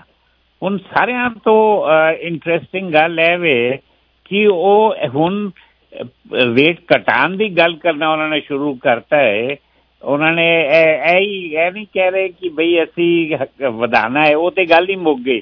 ਹੁਣ ਗੱਲ ਉਹ ਕਰ ਰਹੇ ਨੇ ਰੇਟ ਘਟਾਉਣ ਦੀ, ਤੇ ਇਹ ਆਫੀਸ਼ੀਅਲ ਸਟੇਟਮੈਂਟ ਉਹਨਾਂ ਦੀ ਆ ਗਈ ਹੈ ਕਿ ਹੁਣ ਅਸੀਂ ਦੇਖਣਾ ਹੈ ਕਿ 2024 ਚ ਯਾਨੀ ਜਿਹੜਾ ਸਾਲ ਸ਼ੁਰੂ ਹੋ ਗਿਆ ਕਿੰਨਾ ਘਟਾਵਾਂਗੇ, ਕਦ ਘਟਾਵਾਂਗੇ ਤੇ ਕਿੰਨਾ ਘਟਾਵਾਂਗੇ। ਬਾਕੀ most of the big 6 banks ਉਹਨਾਂ ਦੀ ਵੀ ਸਟੇਟਮੈਂਟ ਆ ਗਈ ਹੈ ਕਿ 1% ਤੱਕ ਘਟਣ ਦੀ ਉਮੀਦ ਹੈ 2024 ਚ। ਇਨਫੈਕਟ ਇੱਕ ਦੋ ਬੈਂਕ ਇਹ ਵੀ ਕਹਿ ਰਹੇ ਨੇ ਕਿ 1.5% 2024 ਚ ਘਟ ਜਾਏਗਾ। यानी कि अगर हुने बैंक का, सेंट्रल बैंक का रेट 5% है तो 1% घट जाएगा तो 4 रह जाएगा, या 1.5 घट जाएगा तो 3.5 रह जाएगा। यानी जी मॉर्गेज का रेट है इस वेले 7.2 है, वो भी तुसी समझ लो कि 1% घट जाएगा या 1.5% घट जाएगा ना। सारे तो ज्यादा इंटरेस्टिंग गल है वे जुदवीर जी कि ਬੈਂਕਸ ਇਸ ਵੇਲੇ ਡਿਸਕਾਊਂਟ ਦਿੰਦੇ ਪਏ ਨੇ 7.2 ਤੇ, ਜੋ ਅੱਜ ਤੋਂ 2-3 ਮਹੀਨੇ ਪਹਿਲੇ ਬਿਲਕੁਲ ਉਹਦੇ ਉੱਤੇ ਵੀ ਐਕਸਟਰਾ ਮੰਗਦੇ ਸਨ, ਉਹਨੂੰ ਡਿਸਕਾਊਂਟ ਦਿੰਦੇ ਪਏ ਨੇ ਕਿ 5 ਈਅਰ ਵੇਰੀਏਬਲ ਦੇ ਉੱਤੇ ਉਹ ਕਰੀਬ 1% ਡਿਸਕਾਊਂਟ ਦੇਣ ਨੂੰ ਆ ਗਏ ਨੇ। ਯਾਨੀ ਕਿ ਅਗਰ 7.2 ਰੇਟ ਹੈ ਤੇ 6.2 ਐਂਡ ਸਮਝ ਲਓ ਕਿ ਇਸ ਸਾਲ 1% ਹੋਰ ਘਟ ਜਾਂਦਾ ਹੈ ਜਾਂ 1.25% ਘਟ ਜਾਂਦਾ ਹੈ ਤੇ by the end of the year ਤੁਸੀਂ ਸਮਝ ਲਓ ਕਿ ਇਫੈਕਟਿਵ ਇੰਟਰਸਟ ਰੇਟ 5% ਰਹਿ ਜਾਏਗਾ। 1% ਘਟ ਗਿਆ ਤੇ ਬਾਕੀ ਜਿੰਨਾ ਉਸ ਵੇਲੇ ਰਿਨਿਊਅਲ ਤੇ ਜਾਂ ਨਵੀਂ ਮੌਰਗੇਜ ਲੈਣ ਡਿਸਕਾਊਂਟ ਉਹ ਦੇਣਗੇ। This is the situation, this is very good. ਅੱਜ अगर किसी ने 5 ईयर फिक्स लेनी होए एंड खास कर अगर हाई रेशियो होवे, यानी जिन्होंने 20% तो घट डाउन दे के खरीदारी करनी है, प्रॉपर्टी खरीदनी है, उन्होंने ते होर भी सस्ता मिल रहा है। लेकिन वो सिर्फ मेरी सलाह नाल, मेरे हिसाब नाल सिर्फ उन्होंने लोगों को सूट करता है ਜਿਹੜਾ ਬਹੁਤ ਹੀ ਜ਼ਿਆਦਾ ਕੌਸ਼ੀਅਸ ਹੋ ਕੇ ਚੱਲਦੇ ਨੇ ਜਾਂ ਜਿਨ੍ਹਾਂ ਦੀ ਫਾਈਨੈਂਸ਼ੀਅਲ ਪਲੈਨਿੰਗ ਉਹ ਇਜਾਜ਼ਤ ਨਹੀਂ ਦਿੰਦੀ ਕਿ $15-$20 ਵੀ ਉੱਤੇ ਥੱਲੇ ਹੋ ਜਾਏ। ਮੇਰੀ ਸਲਾਹ ਹੈ ਵੇ, ਜਨਰਲ ਸਲਾਹ ਵੇ, ਸਪੈਸੀਫਿਕ ਬੰਦਿਆਂ ਵਾਸਤੇ ਮੈਂ ਸਪੈਸੀਫਿਕ ਗੱਲ ਕਰ ਸਕਦਾ ਵਾਂ ਕਿ ਅਗਰ ਤੁਸੀਂ ਹੁਣੇ ਮੌਰਗੇਜ ਰਿਨਿਊ ਕਰ ਰਹੇ ਹੋ ਜਾਂ ਮੌਰਗੇਜ ਨਵੀਂ ਲੈ ਰਹੇ ਹੋ ਤੇ ਤੁਸੀਂ 5 ਈਅਰ ਵੇਰੀਏਬਲ ਦੇ ਉੱਤੇ ਜਾਓ। That is going to be beneficial, ਕਿਉਂਕਿ 5 ਸਾਲ 'ਚ ਤੁਸੀਂ ਜਿਹੜਾ ਹੈ ਨਾ ਜ਼ਿਆਦਾ ਪੈਸਾ ਸੇਵ ਕਰ ਲਓਗੇ। ਈਵਨ ਇਫ ਤੁਸੀਂ ਹੁਣੇ ਸ਼ਾਰਟ ਟਰਮ 'ਚ ਤੁਹਾਨੂੰ ਫਿਕਸਡ ਰੇਟ ਬੈਟਰ ਮਿਲੇ। This is very clear. अगर किसी ने ज्यादा गल करनी है, डिटेल गल करनी है, तो I will be very happy to answer their queries. Yudhvir ji, मेरा नंबर है 416 564 62 416-564-6267 एंड जो भी मैनू मेरे नाल कॉन्टैक्ट करता है उन्हां दी बेहतरी च उन्हां दे हाईएस्ट इंटरेस्ट विच किस तरह की मॉर्गेज लैनी चाहिए है, की करना चाहिए है, एग्जिस्टिंग लैंडर दे नाल रिन्यू करना है या नवे लैंडर दूजे कोई लैंडर देखन, वो सारा कुछ I will be able to analyse the situation and guide them कि what is in their highest interest. Yudhvir ji, ठीक है जी, थैंक यू सो मच जी, बहुत बहुत शुक्रिया and we wish you all the best sir, we wish you all the best. और phone number जरूर दे दो जी। हाँ जी, 416-564-6267 416 564 6267। युद्धवीर जी, ਤੁਹਾਨੂੰ ਤੁਹਾਡੀ ਟੀਮ ਨੂੰ ਤੇ ਤੁਹਾਡੇ ਸਾਰੇ ਲਿਸਨਰਸ ਨੂੰ wishing them all the very best in the new year which has just come. Thank you so much. Thank you, ਤੁਹਾਨੂੰ ਵੀ ਨਵੇਂ ਸਾਲ ਦੀਆਂ ਬਹੁਤ ਬਹੁਤ ਮੁਬਾਰਕਾਂ ਜੀ, ਬਹੁਤ ਬਹੁਤ ਮੁਬਾਰਕਾਂ। ਥੈਂਕ ਯੂ ਜੀ। ਔਰ ਸਾਡੇ ਨਾਲ ਇਸ ਵੇਲੇ ਜੁੜ ਚੁੱਕੇ ਨੇ ਰੀਅਲ ਸਟੇਟ ਦਾ ਕੋਈ ਸਵਾਲ ਪੀਕੇ ਸਬਰਵਾਲ ਸਾਹਿਬ ਔਰ ਪੰਕਜ ਮੋਂਗਾ ਜੀ। ਪੀਕੇ ਜੀ, ਫੋਨ ਨੰਬਰ ਵੀ ਤੁਹਾਡਾ ਲਵਾਂਗੇ, ਪਹਿਲਾਂ ਓਪਨਿੰਗ ਸਟੇਟਮੈਂਟ, ਫਿਰ ਫੋਨ ਨੰਬਰ ਔਰ ਉਸ ਤੋਂ ਬਾਅਦ ਫਿਰ ਕੁਝ ਸਵਾਲ ਜਵਾਬ ਜੀ। ਪੀਕੇ ਜੀ, ਵੈਲਕਮ। ਨਵਾਂ ਸਾਲ ਮੁਬਾਰਕ ਸਭ ਨੂੰ, ਤੁਹਾਨੂੰ ਸਾਰੇ ਸਾਡੇ ਲਿਸਨਰਸ ਨੂੰ, ਸਭ ਨੂੰ, ਔਰ खुशहाल रहन, खुश रहन एंड तरक्की करते रहन। भाई मेरी दुआ है सारे वास्ते। युद्धवीर जी, थैंक यू ਤੁਹਾਨੂੰ ਵੀ ਨਵੇਂ ਸਾਲ ਦੀਆਂ ਸਰ ਬਹੁਤ ਬਹੁਤ ਮੁਬਾਰਕਾਂ। ਔਰ ਪੰਕਜ ਮੋਂਗਾ ਜੀ, ਤੁਹਾਡਾ ਬਹੁਤ ਬਹੁਤ ਸਵਾਗਤ ਹੈ, warm welcome sir. Thank you very much Yudhvir ji, happy new year मेरी तरफों भी सब सुनने वालियां नूं। बहुत गल्लां हुंदियां ने जी फोन ते, इस ते लोग आके क्वेश्चन पुछदे ने, बड़े प्यार नाल सानू सुनते ने, सब दा थैंक यू। नवे साल वास्ते तुहानू सब नू बहुत बहुत शुभकामनावां जी। थैंक यू सो मच जी, बहुत बहुत शुक्रिया। और ओपनिंग स्टेटमेंट सुनते हैं पीके जी, ओपनिंग स्टेटमेंट जी। नवे साल की शुरुआत चंगी गल नाल हो रही है क्योंकि हुण रिसेंटली जिहड़ा पोल आया है BNN ब्लूमबर्ग का, वो कह रहा है कैनेडियन रिसेशन फियर सबसाइड बिल्कुल घट होंदा जा रहा है। और जिहड़ा है it's a good news in a new year.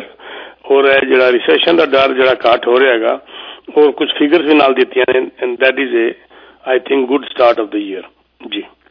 ठीक है जी। और मैं तुहानू पीके जी सवाल भी पूछांगा, लेकिन पंकज जी तो पहले ओपनिंग स्टेटमेंट ले लिया। पंकज जी, ओपनिंग स्टेटमेंट जी। बिल्कुल युद्धवीर जी, गुड न्यूज़ नाल ही शुरू करते हैं बिकॉज अज US फैड दे जिहड़े ਉਹਨਾਂ ਦੇ ਜਿਹੜੇ ਸੈਕੰਡ ਇਨ ਕਮਾਂਡ ਨੇ ਬਰਕਿਨ, ਉਹਨਾਂ ਦੀ ਅੱਜ ਸਟੇਟਮੈਂਟ ਸੀਗੀ। ਸੋ ਬੇਸਿਕਲੀ ਉਹਨਾਂ ਨੇ ਕਲੀਅਰਲੀ ਕਹਿ ਦਿੱਤਾ ਹੈ ਕਿ we are likely to see soft landing. अगर US सॉफ्ट लैंडिंग हो रही है तो असी भी बच ही जावांगे। So we are also in that boat. So basically जो भी दिखता पे पॉजिटिव दिखता पे, but yes there will be a bumpy ride. मैं हर चीज पॉजिटिव नहीं दिखाना चाहूंगा इत्थे। ये जिहड़े अगले 3-4 महीने ने, ये 3-4 महीने बहुत कुछ डिफाइन करनगे क्योंकि अगर तुसी टिफ मकलम दी साडे जिहड़े बैंक ऑफ कैनेडा दे हेड ने, उन्हां दी जिहड़ी लास्ट स्पीच सीगी ईयर एंड दी, उन्होंने ये लाइन कही सीगी, there will be a bumpy ride, there will be some problems. सानू हले बहुत ठीक लग रहा, सारा कुछ दिख रहा है, बट ऐजा कदे भी नहीं होता कि सारी राइड ठीक चलती चली जाए। किते ना किते कोई सिचुएशन खड़ी हो सकती है, but yes right now we are seeing the soft landing without going into recession जी। ठीक है जी।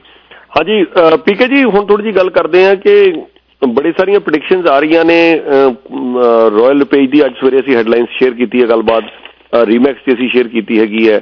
सो जिहदे विच जिद्दां रॉयल लिपेज कह रहा जी प्राइजेस वध सकते हैं 2024, हालांकि सैकेंड हाफ च वो कहते ज़्यादा प्राइजेस वधणगे। रॉयल लिपेज कह रहा है कि जिहड़ी एक्टिविटी हैगी है, घरां दी एक्टिविटी वो तेज़ होएगी इस बार।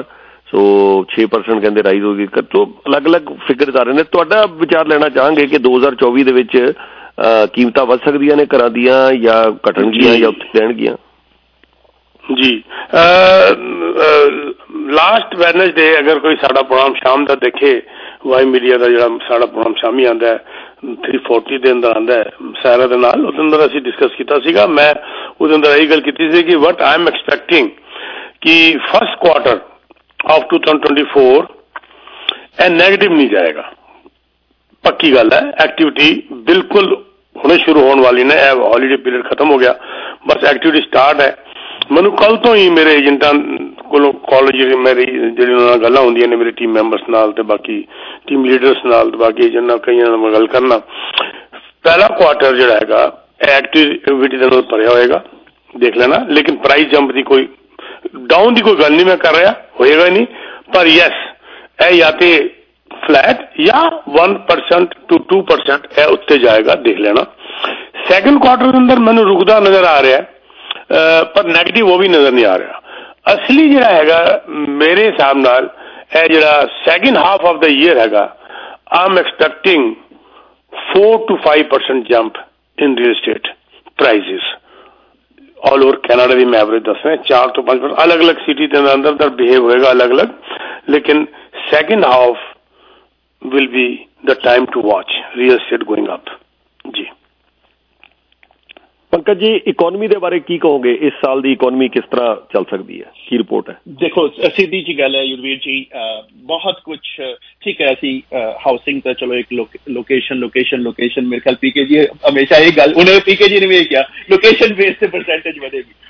अगर इकोनॉमी की गल करिए तो बेसिकली असी वड्डियां इकोनॉमीज से ज्यादा डिपेंड करते हैं, क्योंकि असी बहुत छोटी इकोनॉमी है। अगर देखा जाए तो इतने चाइना, यूएस, बहुत बड़ा जापान नू ले लो तुसी, ये बहुत बड़ा इन्फ्लुएंस रखते हैं, या यूरोपीयन यूनियन पूरे नू ले लो तुसी, ये बहुत बड़ा इन्फ्लुएंस रखते हैं। सो जो इन्हां दी गल आती है सानू उन्हां कंट्रियां तरफ ज्यादा देखना पैंदा है दैन कैनेडा की तरफ, क्योंकि कैनेडा अगर जिवें मैं इन्वेस्टमेंट भी करदा, बहुत सारे जिन्ने भी लोग सुन रहे हैं इन्हां चो बहुत लोगों के पैसे मेरे नाल इन्वेस्ट होए होणगे, मनी इन्वेस्ट होई होगी। सो बेसिकली मैं कैनेडा नू बिना देखदा, ऐसी गल नहीं, कैनेडा से भी इन्वेस्टमेंट होंदियां ने, बट साडियां इन्वेस्टमेंट ब्रॉड बाहर ज्यादा होंदियां ने, क्योंकि उत्थे ज्यादा कंपनियां वड्डियां ने, ज्यादा प्रॉफिट ने, उन्हां दे अगर लॉसेस जांदे ने तो वो कंट्रियां अगर जांदियां ने थल्ले तो सानू भी नाल लेके चलियां जांदियां। सो बेसिकली अगला जिहड़ा सानू अगले जिहड़े एक क्वार्टर दिखदा पिया, एक क्वार्टर नू ये मान के चलो कि असी बंपी राइड ते रवांगे, क्योंकि हले प्रॉफिट थोड़े जे घटने शुरू होंगे, क्योंकि पिछले साल लोगों ने जरा पैसा मेरे हिसाब ना अगर मैं देखा युद्धवीर जी तो लोगों ने आपकी जेबां खाली कर चुके हैं इस वेले। मोर्गेज का इफेक्ट तो पै ही रहा कैनेडा च, लेकिन बाकी दुनिया च भी अगर यूएस इधर उधर सेविंग्स जिहड़ियां ने वो काफी खत्म कर चुके हैं। इन्फ्लेशन वधी हुई सी, हले भी सानू चीज़ां दिखदियां पियां ने, जिवें मैं थोड़ी देर पहला गल कर रही थी बंपी राइड। इस वेले रेड सी चों जिहड़ा माल आ रहा सीगा वो सारा ही रुक गया जी, वो दूजे पासों लियाना पै रहा उन्होंने। अगर दूजे पासों लियाना पै रहा तो कॉस्ट 30% वध गई उन्होंने। सो 30% कॉस्ट कंटेनर की वधना, ये पूरे यूरोप नू इधर नू इफेक्ट पैना शुरू हो गया। सो ये सारिया चीज़ां जिहड़ियां ने आने वाले टाइम थोड़े बहुत हिकअप आते रहेंगे। सो पहला जिहड़ा क्वार्टर है बहुत डिफिकल्ट लगता पाया सानू, सैकेंड क्वार्टर तो जाके थोड़ा जा ईज होना शुरू होगा, थर्ड क्वार्टर तो जिहड़ा कि समर शुरू हो जाएगा, उस तो पहले या तो थर्ड क्वार्टर सैकेंड क्वार्टर के एंड या थर्ड क्वार्टर तो असी ये सोच के चल रहे हैं कि इंटरेस्ट रेट थोड़े थोड़े थल्ले आने शुरू हो जाएंगे, क्योंकि इन्फ्लेशन घट चुकी होगी, वो सानू बूस्ट देना शुरू करेंगे।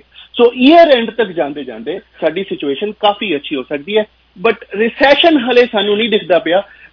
बेसिकली जिहड़ी इकोनॉमी है पहला हाफ काफी खराब जाएगा, सैकेंड हाफ इंप्रूव होना शुरू होगा और असी रिसेशन चो बच जाएंगे। जी जी ठीक है जी, ठीक है सर। मैं थोड़ी जी ऐड करना चाहूंगा, यह चीज बिल्कुल क्लीयर नजर आती है, मतलब कि मैनू तो और ज्यादातर लोगों को रिपोर्ट पढ़ने की भी लोड़ नहीं हैगी, क्योंकि अपने उत्ते जो गुजर रही होती उधरों अंदाजा लग जाता है। मैं खुद अपनी अगर गल करा तो यस लोगों को इंटरेस्ट देने वास्ते भी अराउंड 20% लोगों को इंटरेस्ट भी नहीं दे पा रहे, और जो थोड़ा बहुत मैं पैसा देना होना इधर उधर ते, लेकिन मनी सेफ मनी सिक्योर्ड, क्योंकि 30% इक्विटी तो थले असं लोग सारा ग्रुप जो है वो पैसे नहीं देता, तो वी आर मार्केट इन्नी गिरन वाली नहीं हैगी। But yes people are finding it very difficult to pay even interest. उन्होंने कुछ अगर एक दो सुन भी रहे होंगे तो मैं उन्होंने दस दिया कि अगर तुम नहीं दे पा रहे तो you are in a big default and ਤੁਹਾਨੂੰ ਬੜੀ ਭਾਰੀ ਪਰੇਸ਼ਾਨੀ ਅੱਗੇ ਜਾ ਕੇ ਹੋ ਸਕਦੀ ਹੈ, ਕਿਉਂਕਿ ਤੁਹਾਡੇ ਐਗਰੀਮੈਂਟ ਦੇ ਅੰਦਰ ਲਿਖਿਆ ਹੁੰਦਾ ਹੈ, ਪੜ੍ਹ ਲਓ ਧਿਆਨ ਨਾਲ, ਕਿ ਅਗਰ ਸਪੋਜ਼ ਤੁਸੀਂ 10% ਇੰਟਰਸਟ ਦੇ ਰਹੇ ਹੋ, ਅਗਰ if you go to default it may go up to 15%। ਉਹ ਅਲੱਗ ਗੱਲ ਹੈ, ਅਸੀਂ ਉਹਨੂੰ ਛੱਡੀਏ ਜਾਂ ਲਈਏ, ਜਾਂ ਕੋਈ ਵੀ lender, not only am talking about me, any lender, even it is with banks ਜਿਹੜੇ ਨੇ ਵੱਡੇ ਵੱਡੇ, ਉਹ ਵੀ ਉਹਨਾਂ ਦੇ ਅੰਦਰ ਵੀ ਇਹ ਲਿਖਿਆ ਹੁੰਦਾ ਹੈ ਇੰਟਰਸਟ ਰੇਟ ਇਹ ਹੈਗਾ, ਪਰ ਤੁਹਾਨੂੰ ਇਸ ਰੇਟ ਤੇ ਦਿੱਤਾ ਜਾ ਰਿਹਾ ਹੈ। ਡਿਫਾਲਟ ਦੇ ਅੰਦਰ ਉਹ ਇਹ ਚੀਜ਼ ਕਰ ਸਕਦੇ ਨੇ ਜਾਂ ਪਾਵਰ ਆਫ ਸੇਲ ਤੇ ਲਗਾ ਸਕਦੇ ਨੇ, ਤੇ ਇਹ ਪ੍ਰੋਬਲਮ ਸਾਨੂੰ ਨਜ਼ਰ ਆ ਰਹੀ ਹੈ। ਮੈਂ ਆਪਣੇ ਗਰੁੱਪ ਦੀ ਗੱਲ ਕਰਾਂ ਤੇ ਅਰਾਊਂਡ 15 to 20% ਲੋਕ ਇੰਟਰਸਟ ਵੀ ਨਹੀਂ ਦੇ ਪਾ ਰਹੇ ਜੀ। ਇਹਨਾਂ ਨੇ ਬਿਲਕੁਲ ਠੀਕ ਕਿਹਾ, ਜੇਬਾਂ ਖਾਲੀ ਹੋ ਚੁੱਕੀਆਂ ਨੇ ਜੀ। ਠੀਕ ਹੈ। ਐਟ ਦਿਸ ਪੁਆਇੰਟ ਇਸ ਤੋਂ ਪਹਿਲਾਂ ਕਿ ਅੱਗੇ ਵਧੀਏ, ਪੰਕਜ ਜੀ ਵਿਲ ਸਟਾਰਟ ਵਿਦ ਯੂ। ਕੋਈ ਆਪਣੀਆਂ ਸਰਵਿਸਿਜ਼ ਬਾਰੇ ਕੋਈ ਜਾਣਕਾਰੀ ਦੇਣੀ ਹੈ ਉਹ ਪਹਿਲਾਂ ਸ਼ੇਅਰ ਕਰੋ ਸਰ। ਜੀ ਵੀਰ ਜੀ, ਬਿਲਕੁਲ ਮੈਂ ਇਸ ਵੇਲੇ ਗੱਲ ਕਰਨਾ ਚਾਹਾਂਗਾ, ਕਿਉਂਕਿ ਆਉਣ ਵਾਲਾ ਜਿਹੜਾ ਟਾਈਮ ਹੈ, ਹੁਣ ਤੁਸੀਂ ਸਾਰੀ ਪਿਛਲੇ ਸਾਲ ਦੀ ਟੈਕਸ ਪਲੈਨਿੰਗ ਕਰਨ ਲੱਗੇ ਹੋ, ਕਿਵੇਂ ਟੈਕਸ ਬਚਾਇਆ ਜਾਵੇ, ਕਿਵੇਂ ਕੀਤਾ ਜਾਵੇ। RRSP ਉਹਦੇ ਆਉਂਦੀ ਹੈ, TFSA ਉਹਦੇ ਜਾਂਦਾ ਹੈ, FHSA ਪਿਛਲੇ ਮੇਰੇ ਖਿਆਲ 15 ਦਿਨਾਂ 'ਚ ਮੈਂ ਜਿੰਨੇ FHSA ਖੋਲੇ ਨੇ, ਪੂਰੇ 6 ਮਹੀਨੇ 'ਚ ਨਹੀਂ ਖੋਲੇ ਹੋਣਗੇ ਜੋ ਉਦੋਂ ਲਾਂਚ ਹੋਇਆ ਸੀਗਾ, ਕਿਉਂਕਿ ਇੰਨੇ ਲੋਕਾਂ ਨੇ FHSA ਖੁਲਵਾਏ ਨੇ। ਸੋ ਇਹ ਜਿਹੜੀਆਂ ਚੀਜ਼ਾਂ ਨੇ ਮੇਰੇ ਖਿਆਲ 'ਚ ਹੁਣੇ ਤੋਂ ਤੁਹਾਨੂੰ ਪਲੈਨਿੰਗ ਕਰਨੀ ਚਾਹੀਦੀ ਹੈ। ਛੁੱਟੀਆਂ ਬੀਤ ਚੁੱਕੀਆਂ ਨੇ, ਤੁਸੀਂ ਸਾਰਾ ਇੰਜੋਏ ਜੋ ਕਰਨਾ ਸੀ ਕਰ ਚੁੱਕੇ ਹੋ। ਹੁਣ ਸਾਨੂੰ ਇਹ ਦੇਖਣਾ ਹੈ ਕਿ ਕਿਵੇਂ ਅਸੀਂ ਇਨਵੈਸਟਮੈਂਟ ਕਰੀਏ, ਕਿਵੇਂ ਇਸ ਸਾਲ ਨੂੰ ਪਲਾਨ ਕਰੀਏ। ਤੁਹਾਡੇ ਕੋਲ ਅਗਰ ਪੈਸਾ ਹੈ ਤਾਂ ਕਿਵੇਂ ਇਨਵੈਸਟ ਕੀਤਾ ਜਾਵੇ, ਕਿਵੇਂ ਅਸੀਂ ਉਹਦੇ ਨਾਲ ਮਨੀ ਬਣਾ ਸਕਦੇ ਹਾਂ ਈਅਰ ਐਂਡ ਤੱਕ ਜਾਂਦੇ ਜਾਂਦੇ। ਇਹ ਸਾਰੀਆਂ ਚੀਜ਼ਾਂ ਕਿੱਥੇ ਅਸੀਂ ਪੋਜੀਸ਼ਨ ਕਰੀਏ ਚੀਜ਼ਾਂ ਨੂੰ, ਉਹ ਸਾਰੀਆਂ ਚੀਜ਼ਾਂ। RRSP ਅਗਰ ਤੁਹਾਨੂੰ ਕਰਨਾ ਹੀ ਹੈ ਤਾਂ ਹੁਣੇ ਕਿਉਂ ਨਹੀਂ, ਕਿਉਂਕਿ ਪਿਛਲੇ ਅਗਲੇ 2 ਮਹੀਨੇ ਦਾ ਕਿਉਂ ਨਾ ਬੈਨੀਫਿਟ ਉਠਾਈਏ, ਕਿਉਂ ਅਸੀਂ ਫੈਬਰਰੀ ਐਂਡ ਦੀ ਵੇਟ ਕਰ ਰਹੇ ਹਾਂ। ਸੋ ਇਹ ਸਾਰੀਆਂ ਚੀਜ਼ਾਂ ਸਾਨੂੰ ਹੁਣੇ ਤੋਂ ਪਲਾਨ ਕਰਨੀਆਂ ਚਾਹੀਦੀਆਂ ਨੇ। ਔਰ ਅਗਰ ਕਿਸੇ ਤਰ੍ਹਾਂ ਦੀ ਇੰਸ਼ੋਰੈਂਸ ਪਲਾਨ ਕਰ ਰਹੇ ਹੋ ਤੁਸੀਂ, ਉਹਦੇ ਵਾਸਤੇ ਵੀ ਤੁਸੀਂ ਮੈਨੂੰ ਕੰਟੈਕਟ ਕਰ ਸਕਦੇ ਹੋ, ਕਿਉਂਕਿ ਬਹੁਤ ਸਾਰੀਆਂ ਚੀਜ਼ਾਂ ਹੁੰਦੀਆਂ ਨੇ। ਸਟੇਟ ਪਲੈਨਿੰਗ ਹੈ, ਰਿਟਾਇਰਮੈਂਟ ਪਲੈਨਿੰਗ ਹੈ, ਕੁਛ ਵੀ ਤੁਹਾਡੇ ਮਾਈਂਡ 'ਚ ਥਿੰਕਿੰਗ ਆ ਰਹੀ ਹੈ। ਸੋ ਹਰ ਚੀਜ਼ ਫਾਈਨੈਂਸ਼ੀਅਲ ਰਿਲੇਟਡ, ਬੇਸਿਕਲੀ ਮੈਂ ਇੱਕ ਸਰਟੀਫਾਈਡ ਫਾਈਨੈਂਸ਼ੀਅਲ ਪਲੈਨਰ ਹਾਂ। ਸੋ ਮੈਂ ਹਰ ਚੀਜ਼ 'ਚ ਤੁਹਾਡੀ ਹੈਲਪ ਕਰ ਸਕਦਾ, ਚਾਹੇ ਤੁਸੀਂ ਇੰਡੀਵਿਜੂਅਲ ਹੋ, ਚਾਹੇ ਤੁਸੀਂ ਬਿਜ਼ਨਸ ਓਨ ਕਰਦੇ ਹੋ, ਚਾਹੇ ਤੁਸੀਂ ਡਾਕਟਰ ਹੋ, ਚਾਹੇ ਤੁਸੀਂ ਡੈਂਟਿਸਟ ਹੋ, ਪ੍ਰੋਫੈਸ਼ਨਲ ਹੋ, ਕਿਸੇ ਵੀ ਫੀਲਡ 'ਚ ਹੋ। ਤੁਹਾਡੇ ਕੋਲ ਟਰਾਂਸਪੋਰਟ ਕੰਪਨੀ ਹੈ, ਤੁਸੀਂ ਫਲੀਟ ਚਲਾਉਂਦੇ ਹੋ, ਤੁਸੀਂ ਟਰੱਕ ਚਲਾਉਂਦੇ ਹੋ, ਕਿਸੇ ਵੀ ਤਰ੍ਹਾਂ ਦਾ ਤੁਹਾਡਾ ਬਿਜ਼ਨਸ ਹੈਗਾ, ਤੁਸੀਂ ਮੈਨੂੰ ਕੰਟੈਕਟ ਕਰ ਸਕਦੇ ਹੋ। ਅਸੀਂ ਪੂਰੀ ਤਰ੍ਹਾਂ ਬਹਿ ਕੇ ਉਹਦੀ ਫਾਈਨੈਂਸ਼ੀਅਲ ਪਲੈਨਿੰਗ ਕਰ ਸਕਦੇ ਹਾਂ। ਮੇਰਾ ਫੋਨ ਨੰਬਰ ਹੈ 6472851007। ਥੈਂਕ ਯੂ ਜੀ। ठीक है जी, थैंक यू सो मच जी। और PK ji, at this point कोई भी प्रोजेक्ट, कोई भी कुछ भी आ रहा है कि इन्वेस्टमेंट की अपॉर्चुनिटी जरूर शेयर करो सर जी। युद्धेश जी देखो, मैं ये दस रहा सीगा कि जिस तरह तुम्हें याद होगा, मैं 1 डे इवेंट लगा रहा सी और कह रहे सी बिल्डरों को मैं जबरदस्त इंसेंटिव्स लैके दे रहा on top of the price list. मैं जबरदस्त इंसेंटिव लैके दे रहा। नॉट ओनली दोज इंसेंटिव्स, मैं भी कह रहा सीगा कि अगर तुम ड्राफ्ट लैके आते हो, मेरे को वर्कशीट पढ़ते हो, तो वो मेरे हाथ च होंदा है और मैं बिल्डर सीधा जी अथॉरिटी होंगी जो डिसाइड कर सकती है, उसदे नाल सीधी गल करके मैं उसदे उत्ते भी और डिस्काउंट लोगों ने दिलवाए ने। एंड लगभग नवंबर एंड अप टू 15 दिसंबर लगभग 1.5 महीना मेरी हाईएस्ट सेल का 1.5 महीना सीगा है। जबकि लोग कह रहे सी कि रिसेशन है या सेल ड्रॉप हो गई, ये हो गया। मेरी मैक्सिमम सेल सी 1.5 महीने के अंदर, क्योंकि जो रियल इन्वेस्टर सीगे उन्होंने इस चीज का फायदा चुकया। जबरदस्त डिस्काउंट इंसेंटिव बिल्डर को लैके दिते ने, वो हुण भी हैगे ने। मैं हमेशा कहना कि जिस वक्त तुसी लाइन बना के खड़े होंदे, that is not the right time to buy. जिस वक्त बिल्डर लाइन बना के खड़ा है, that is the right time to buy. तो मैं हुण भी लैके दे सकना, उस वास्ते तुसीं मिल सकते हो। कोई एक प्रोजेक्ट नहीं हैगा, अलग अलग प्रोफाइल के सामने अलग अलग प्रोजेक्ट होंगे ने। सारे ने साडे कोल टाउन्स भी हैगे ने, सैमीज भी हैगे ने, डिटैच भी हैगे ने, हाई राइज कॉन्डो अपार्टमेंट भी हैगे ने। बहुत कुछ हैगा इन्वेस्टमेंट वास्ते भी, तो रीसेल परचेज वास्ते भी। This is the right time. तो I would say just contact, text me, don't call because सारा phone forward on that because of high volume. Text message, not even WhatsApp message. Text message is the fastest way you will get my call back. 647-299-4757. I repeat, 647-299-4757. इतने message पाओ और एक appointment बनानी, appointment बना लो and तुसी बहुत जबरदस्त discounts ले सकते हो जी। ठीक है जी। मैं जो अगला सवाल है वो कल असी चैनल वाई के उत्ते बड़ी डिटेल च साड़ी चर्चा हुई है और मैनू पता है कि ये हर साल ही बड़ी इंटरेस्टिंग डिस्कशन होंदी है। तो कल चैनल वाई ते भी हुई, अज रेडियो वाई ते भी असी कर रहे हैं। सो मैं तुहाडे दोनों के कॉमेंट्स लेना चाहांगा इस इंपॉर्टेंट इशू के उत्ते। हालांकि समय घट गया, but I am tempted to ask, जे मैं अज ये सवाल नहीं पूछया दो साडे एक्सपर्ट्स नू ते मज़ा नहीं आएगा। ਅਸੀਂ ਕੱਲ ਬੜੀ ਡਿਟੇਲ ਡਿਸਕਸ਼ਨ ਕੀਤੀ, ਲੋਕਾਂ ਨੇ ਪਸੰਦ ਕੀਤੀ ਔਰ ਅੱਜ ਵੀ ਕਰ ਰਹੇ ਹਾਂ। ਔਰ ਤੁਹਾਡੇ ਦੋਨਾਂ ਦੇ ਕਮੈਂਟਸ ਕਿ CEO ਦੀ ਜਿਹੜੀ ਐਵਰੇਜ ਸੈਲਰੀ ਹੈ ਉਹ $14.9 ਮਿਲੀਅਨ ਬਣ ਗਈ ਹੈ ਔਰ 14.3 ਮਿਲੀਅਨ ਸੀਗੀ 2022 ਚ। ਇੱਕ ਐਵਰੇਜ ਸੈਲਰੀ $14.9 ਮਿਲੀਅਨ, ਮਤਲਬ ਤੁਸੀਂ ਅੰਦਾਜ਼ਾ ਲਗਾਓ ਕਿ $1 ਮਿਲੀਅਨ ਤੋਂ ਉੱਪਰ ਦੀ ਸੈਲਰੀ ਹੈ। 1 ਘੰਟੇ ਦਾ $7,100, ਮਤਲਬ $7,100 1 ਘੰਟੇ ਦਾ ਦਿੱਤਾ ਜਾ ਰਿਹਾ ਹੈ। ਇਹ ਹਾਂਜੀ ਕਮੈਂਟਸ ਲੈਣਾ ਚਾਹਾਂਗਾ। ਪੀਕੇ ਜੀ ਤੁਸੀਂ ਸਟਾਰਟ ਕਰ ਲਓ, ਫਿਰ ਪੰਕਜ ਜੀ, ਦੋਨਾਂ ਦੇ ਕਮੈਂਟਸ ਲਵਾਂਗਾ ਇਸ ਤੇ। ਬਈ ਦੇਖਣਾ ਤੇ ਹੈਗਾ ਇਹ ਸੈਲਰੀ ਉੱਤੇ ਮੇਰੇ ਵਿਚਾਰ ਥੋੜੇ ਜਿਹੇ ਡਿਫਰੈਂਟ ਨੇ। ਅਗਰ ਉਹਨਾਂ ਦਾ ਕਹਿੰਦੇ ਨਾ ਜਿੰਨਾ ਵੱਡਾ ਸਿਰ ਉਨਾ ਵੱਡਾ ਸਿਰ ਦਰਦ, ਦੇਖਣਾ ਕਿ ਇੰਨੀ ਵੱਡੀ ਸੈਲਰੀ ਉੱਤੇ ਉਹਨਾਂ ਦਾ ਸਿਰ ਦਰਦ ਕਿੰਨਾ ਹੈਗਾ। ਘਰ ਬੈਠ ਕੇ ਆਰਾਮ ਨਾਲ ਕਾਟੇਜ ਬੈਠ ਕੇ ਤੇ ਨਹੀਂ ਕਮਾ ਰਹੇ, ਜਾਂ ਕੰਪਨੀ ਨੂੰ ਕੁਝ ਕਮਾ ਕੇ ਦੇ ਰਹੇ ਨੇ, ਜਾਂ ਕਿੰਨੇ ਬੰਦੇ ਉਹਨਾਂ ਨੇ ਹਾਇਰ ਕੀਤੇ ਨੇ, ਜਾਂ ਉਹਨਾਂ ਦੇ EMPLOYEES ਸੈਟਿਸਫਾਈਡ ਹੈ ਕਿ ਨਹੀਂ ਹੈ, ਇਹਦੇ ਉੱਤੇ ਡਿਪੈਂਡ ਕਰੇਗਾ। ਅਦਰਵਾਈਜ਼ ਆਈ ਵੁੱਡ ਸੇ ਕਿ this is not a fair money what they are getting, this is way too much। ਇਹ ਤੇ ਸਿਰਫ ਇੰਨੀ ਸੈਲਰੀ ਦੀ ਗੱਲ ਹੋ ਰਹੀ ਹੈ। ਉਹਦੇ ਤਾਂ ਜਿਹੜੇ ਪਰਕਸ ਨੇ ਉਹ ਤੇ ਅਸੀਂ ਕਈ ਤੇ ਅਜੇ ਸ਼ੋ ਹੀ ਨਹੀਂ ਹੁੰਦੇ, ਜਿਹੜੇ ਪਰਕਸ ਇਹਦੇ ਇਲਾਵਾ ਹੁੰਦੇ ਨੇ ਜੀ। ਮੈਂ ਤੁਹਾਨੂੰ ਸਰ ਇੱਕ ਛੋਟੀ ਜਿਹੀ ਚੀਜ਼ ਦੱਸਦਾ ਹੈ, ਮੈਂ ਹੋ ਸਕਦਾ ਹੈ ਕਿ ਤੁਹਾਡੇ ਵਿਚਾਰ ਇਹਦੇ ਨਾਲ ਡਿਫਰੈਂਟ ਹੋ ਜਾਣ। ਸਤਿਆ ਨਡੇਲਾ 10 ਸਾਲ ਪਹਿਲਾਂ ਆਪਾਂ ਸਾਰਿਆਂ ਨੇ ਡਿਸਕਸ ਕੀਤਾ ਜੀ, ਇੰਡੀਅਨ ਓਰੀਜਨ ਦੇ CEOs ਅੱਜ ਅਮਰੀਕਾ ਦੇ ਵਿੱਚ ਸਾਰੇ CEOs ਇੰਡੀਅਨ ਓਰੀਜਨ ਦੇ ਮੇਨਲੀ ਚੱਲ ਰਹੇ ਨੇ, ਠੀਕ ਹੈ। ਸਤਿਆ ਨਡੇਲਾ ਨੇ ਜਦੋਂ ਮਾਈਕਰੋਸਾਫਟ ਟੇਕ ਓਵਰ ਕੀਤੀ 10 ਸਾਲ ਹੋ ਗਏ ਆ। ਜੇ 10 ਸਾਲ ਪਹਿਲਾਂ ਮੈਂ ਪੰਕਜ ਮੋਂਗਾ ਜੀ ਜ਼ਰੀਏ ਕਿ ਜੀ ਸਾਡਾ ਇੰਡੀਅਨ ਭਰਾ ਉੱਥੇ ਬਣ ਗਿਆ CEO ਤੇ ਮਾਈਕਰੋਸਾਫਟ ਵਿੱਚ ਵੀ, ਗੂਗਲ 'ਚ ਹੀ ਸਾਰੇ ਆਪਣੇ ਬੰਦੇ ਆ, ਤਾਂ ਮੈਂ ਮਾਈਕਰੋਸਾਫਟ 'ਚ $1 ਲੱਖ ਲਗਾਇਆ ਹੁੰਦਾ ਤੇ ਅੱਜ ਉਹ $11 ਮਿਲੀਅਨ ਬਣ ਚੁੱਕਿਆ ਹੁੰਦਾ। ਇੰਨਾ ਪੈਸਾ ਬਣਾ ਕੇ ਦਿੱਤਾ ਜੀ ਉਹਨਾਂ ਨੇ, ਸਤਿਆ ਨਡੇਲਾ ਨੇ CEO ਬਣਨ ਤੋਂ ਬਾਅਦ। ਅੱਜ ਉਹ ਸਾਰੇ ਅਮਰੀਕਾ 'ਚ ਉਹਦੀ ਚਰਚਾ ਹੋ ਰਹੀ ਹੈ। This is what a CEO can do. ਮਤਲਬ ਬਾਕੀ ਛੱਡ ਦੋ, ਉਹਨੇ ਮਾਈਕਰੋਸਾਫਟ ਨੂੰ ਕੀ ਫਾਇਦਾ ਬਚਾਇਆ। ਜੇ ਮੈਂ ਪੈਸੇ ਲਗਾਏ ਹੁੰਦੇ ਤੇ ਮੇਰੇ ਇੰਨੇ ਪੈਸੇ ਵੱਧ ਜਾਣੇ ਸੀਗੇ। ਸੋ ਖੈਰ ਅਸੀਂ ਪੰਕਜ ਜੀ ਦੇ ਵਿਚਾਰ ਵੀ ਲੈ ਲੈਂਦੇ ਹਾਂ ਕਿ ਜਿਨ੍ਹਾਂ ਨੇ ਲਗਾਏ 10 ਸਾਲ ਪਹਿਲਾਂ, this is how much they have made. ਔਰ ਸਤਿਆ ਨਡੇਲਾ ਦੀ ਚਰਚਾ ਹੋ ਰਹੀ ਹੈ ਕਿ ਨਾ ਸਿਰਫ ਉਹਨੇ ਕੰਪਨੀ ਕਿਤੇ ਦੀ ਕਿਤੇ ਲੈ ਗਿਆ, ਲੇਕਿਨ ਇਨਵੈਸਟਰ ਜਿਹਨੇ ਵੀ ਇਨਵੈਸਟ ਕੀਤਾ ਹੋਏਗਾ, ਮੈਂ ਤਾਂ ਖੈਰ ਸਟਾਕ 'ਚ ਪੈਸੇ ਨਹੀਂ ਲਗਾਏ ਕਦੇ, ਪਰ ਮੈਂ ਵੈਸੇ ਗੱਲ ਕਰ ਰਿਹਾ ਜੇ ਲਗਾਏ ਹੁੰਦੇ। ਖੈਰ ਗੱਲ ਇਹ ਜਾਰੀ ਰਹੇਗੀ। ਉਹ ਇਸ਼ਾਰਾ ਹੋ ਰਿਹਾ, ਕਹਿੰਦੇ 20 ਸੈਕਿੰਡ ਰਹਿ ਗਏ, ਸੋ ਡਿਸਿਪਲਿਨ ਦਾ ਖਿਆਲ ਰੱਖਦੇ ਹਾਂ। ਪੀਕੇ ਜੀ ਪਹਿਲਾਂ ਤੁਸੀਂ ਫੋਨ ਨੰਬਰ ਦੇ ਦਿਓ। ਪੰਕਜ ਜੀ ਤੁਹਾਡੀ ਗੱਲ ਵੀ ਸੁਣੋ। 647-299-4757 ਜੀ। ਜੀ ਪੰਕਜ ਜੀ। जी 647-285-1007। Thank you very much. ठीक है जी। वाई मीडिया का नंबर 416-475 5000 416-415-5000। Have wonderful day. Thank you. The views expressed on the preceding program may not necessarily be those of the owner or management of WTOR radio station। ਸਰਦੀਆਂ ਤੇ ਬਰਫ਼ਬਾਰੀ ਦੇ ਮੌਕੇ ਤੇ ਜ਼ਰੂਰੀ ਹਦਾਇਤਾਂ। ਬਰਫ਼ਬਾਰੀ ਵਿੱਚ ਸੜਕ ਤੇ ਪਾਰਕਿੰਗ ਗੈਰ ਕਾਨੂੰਨੀ ਹੈ। ਆਪਣੀ ਗੱਡੀ ਸੜਕ ਤੋਂ ਹਟਾ ਦਿਓ ਤਾਂ ਕਿ ਸਨੋ ਪਲੋਅਰ ਬਰਫ਼ ਨੂੰ ਹਟਾ ਸਕੇ, ਨਹੀਂ ਤਾਂ ਗੈਰ ਕਾਨੂੰਨੀ ਪਾਰਕਿੰਗ ਤੇ ਟਿਕਟ ਦਿੱਤੀ ਜਾਵੇਗੀ, ਜੁਰਮਾਨਾ ਹੋਵੇਗਾ ਤੇ ਗੱਡੀ ਨੂੰ ਜ਼ਬਤ ਕਰ ਲਿਆ ਜਾਵੇਗਾ। ਆਪਣੇ ਇਲਾਕੇ ਵਿੱਚ ਬਰਫ਼ ਹਟਾਉਣ ਦੀ ਅਪਡੇਟ ਲਈ 311 ਐਪ ਤੇ ਟਰੈਕ ਕਰੋ। ਜੇਕਰ ਬਰਫ਼ ਹਟਾਉਣ ਸੰਬੰਧਿਤ ਮਸਲਾ ਹੈ ਤਾਂ 24 ਘੰਟੇ ਇੰਤਜ਼ਾਰ ਕਰਨ ਤੋਂ ਬਾਅਦ ਹੀ brampton.ca/snow ਤੇ ਸ਼ਿਕਾਇਤ ਦਰਜ ਕਰੋ।